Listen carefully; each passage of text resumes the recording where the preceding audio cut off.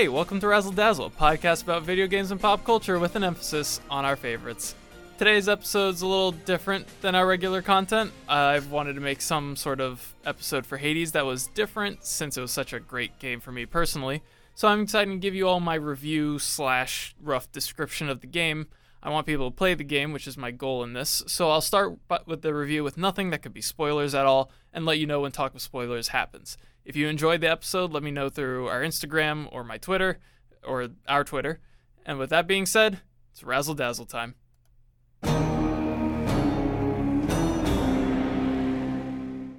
I feel like with a game like this, it's important to highlight Supergiant's history and treatment of developers before getting into the game itself. Before Hades, Supergiant made critically acclaimed hits with every single title. Bastion, Pyre, and Transistor were all super fun games with original story and/or gameplay concepts, all of which I heavily recommend. Each game improved on the flaws of the previous, which made me even more excited for Hades. Knowing how capable this company was, I wasn't surprised when I started seeing how well received it was. Scores like 9 out of 10s, 10 out of 10s, really well received. But my favorite thing about Supergiant is the way they treat their developers. Over the past 2 years, I couldn't stop hearing about games like The Last of Us 2, Cyberpunk 2077, where developers were put for months of long hours of tedious work and looked like there was no end.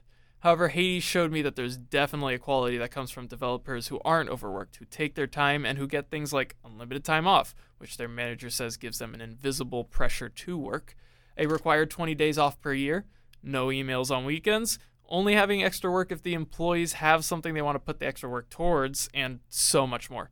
Supergiant treats their developers like actual people who want to make games instead of game-making machines or company assets, which I feel is something that should be highlighted, especially considering the quality of this game.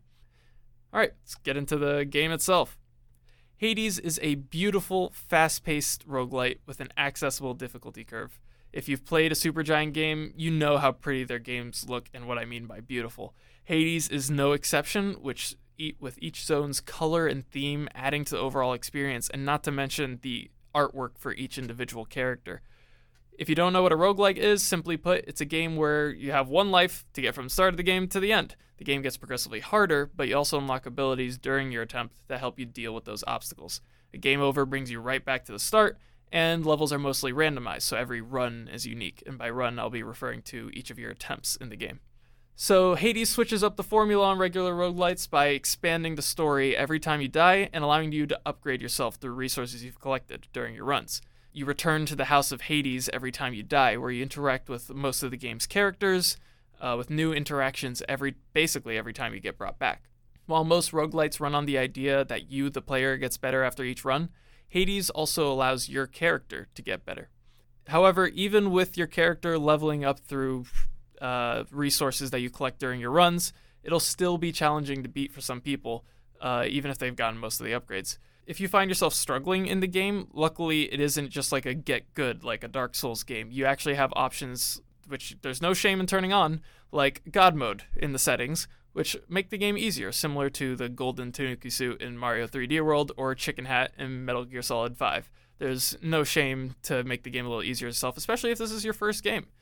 However, if this game is too much of a baby game for you, well, you get a heat gauge later in the game that allows you to increase the difficulty by either upgrading bosses, powering up enemies, or taking away your upgrades.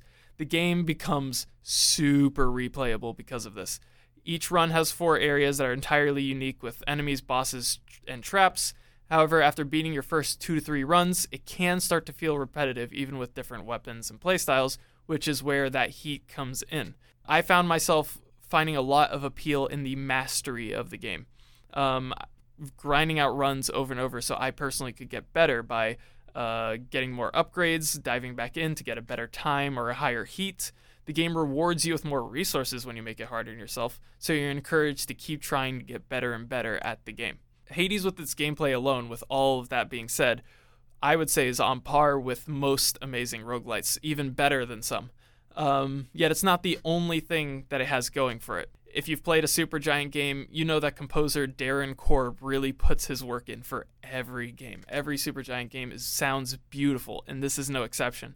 There's 2 different types of moments in the game where you'll get music, either in gameplay moments as you're playing the game, or there'll also be story-related music. And to show you an example of this gameplay-related music, here is Out of Tartarus, the music that plays in some of the combat when you're in the game's second zone, Tartarus.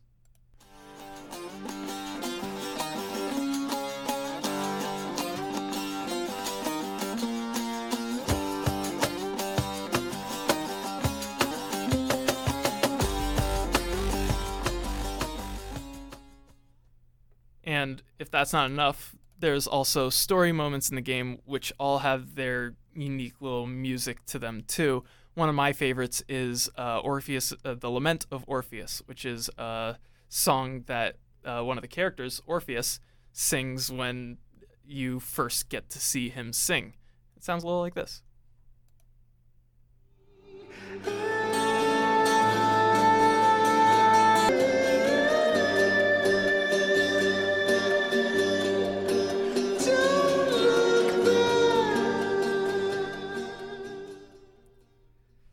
And not the only song. There are some I want to personally save for if you decide to play the game.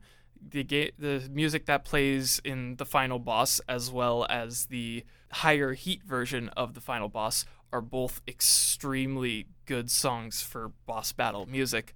And In the Blood, the song that plays in the credits scene of the game, is fantastic and definitely my favorite out of the whole series. Now, onto the story. You are Zagreus, son to Hades, god of the underworld. So you're the prince of the underworld. Your mom left when you were a baby, and you were left to be raised by the dick that is Hades and his underworld cohort, Nyx, basically god of the night. You want to meet your mom, but she's on the surface, so you have to do what's rarely ever been done before, escape hell. And Hades, your dad, is very much against that and stands in your way, getting all the souls of hell to try to stop you, including some of those that Zagreus was raised with, like your dog, Cerberus, the three-headed hound. But luckily, you're not alone. Through Nyx's help, the Olympian gods hear of your journey and your plight to the surface and offer boons to aid you. These serve as the upgrades in the game. Between each run and sometimes during the runs, you learn more about Zagreus' upbringing, who your mom really is, and get to meet the lovable cast of the underworld overall. That's the basic plot summary, and I can say that the story journey it leads to is very worth it. So now we'll dive into that, so spoilers ahead, finally. Every time Zagreus gets answers in his journey, it only leads to more questions. He learns about his mom through brief messages from gods like Zeus and Demeter, but he can't fill in the whole picture. Finally, as you're about to escape your first run, feeling the cold air of the surface, one last foe stands to stop you. The final boss of the game, Hades himself. Zagreus has to fight his dad to get to his mom. And he'll probably beat you a few times. He is a very challenging boss. And you, the player, and Zagreus, the character, will both get mad at him being that last obstacle to this key story moment. Every time Hades kills you, you get to have these interactions with the side characters back at the House of Hades, where sometimes he'll brag to those who he trusts, and sometimes he'll just deflect it with other people. Every major story beat is like this, and everyone in the House of Hades will react to what is going on during your runs. Dialogue between the side characters reflects what's happened recently in the main story, so the world feels very real and genuine. Then you finally beat Hades, and you meet your mom, and you get to talk to her, Persephone, goddess of verdure or spring. You only discover that Zagreus can only stay on the surface for so long before he dies and is brought back to the underworld. His questions only grow more. He doesn't get to have all of them answered since he's brought back so early, and it doesn't help that Hades just doesn't answer them. So, more fights with Dad. The resolution of the game is fantastic. Your dad finally realizes that the mistakes he's making in not letting you see Persephone and just lets you pass. You get to meet her just as she decides, after a few conversations, that she's finally going to come home. And you make your way back down to the house through the river Styx. The song In the Blood plays at the perfect time. And you finally arrive through the credits scene at the house, where Persephone, Hades, and Zagreus have a conversation coming to terms with what home life will look like, and the main story comes to a close. It's a beautiful way it plays out, and the grind that it takes you to get there only adds to it because of how much work you have to do to get that ending. Now that I've said what Hades is, maybe you can see some of the reasons why I love it so much. The gameplay ties into the story so well since they're really just both part of one another. As Zagreus gets better in the world he's in, you get better at the game yourself, and the game rewards you more and more with the story as you keep hitting your personal achievements. You earn story. It isn't really handed to you like it is in many other story games. You have to fight to continue getting the information, just like how Zagreus is fighting to get the information that he needs. There's also a lot to do after the story. There's a secondary main story that kind of ties into the reasons why Hades didn't want to let you meet your mother. There's also side character stories, which are all amazing. My favorite is between Achilles and Patroclus. And then you can always, of course, play to get better with higher heats and times, and mastering each of the weapons and their alternate forms, which each bring their own gameplay variations. If you made it this far and you still haven't played Hades, I really think you should consider it. Even with the story spoiled, experiencing it yourself will still be completely different just because of the performances done throughout the game. Not to mention the gameplay itself is stellar for a roguelike, and you'll be supporting a really, really good company with a lot of good policies for its employees. Give it a try and I'm sure you'll love it, or at least appreciate it, and send a few dollars towards a company that deserves it. This game is in my top 10 list of all time. Solid 10 out of 10 for me. Really hope you consider giving it a try.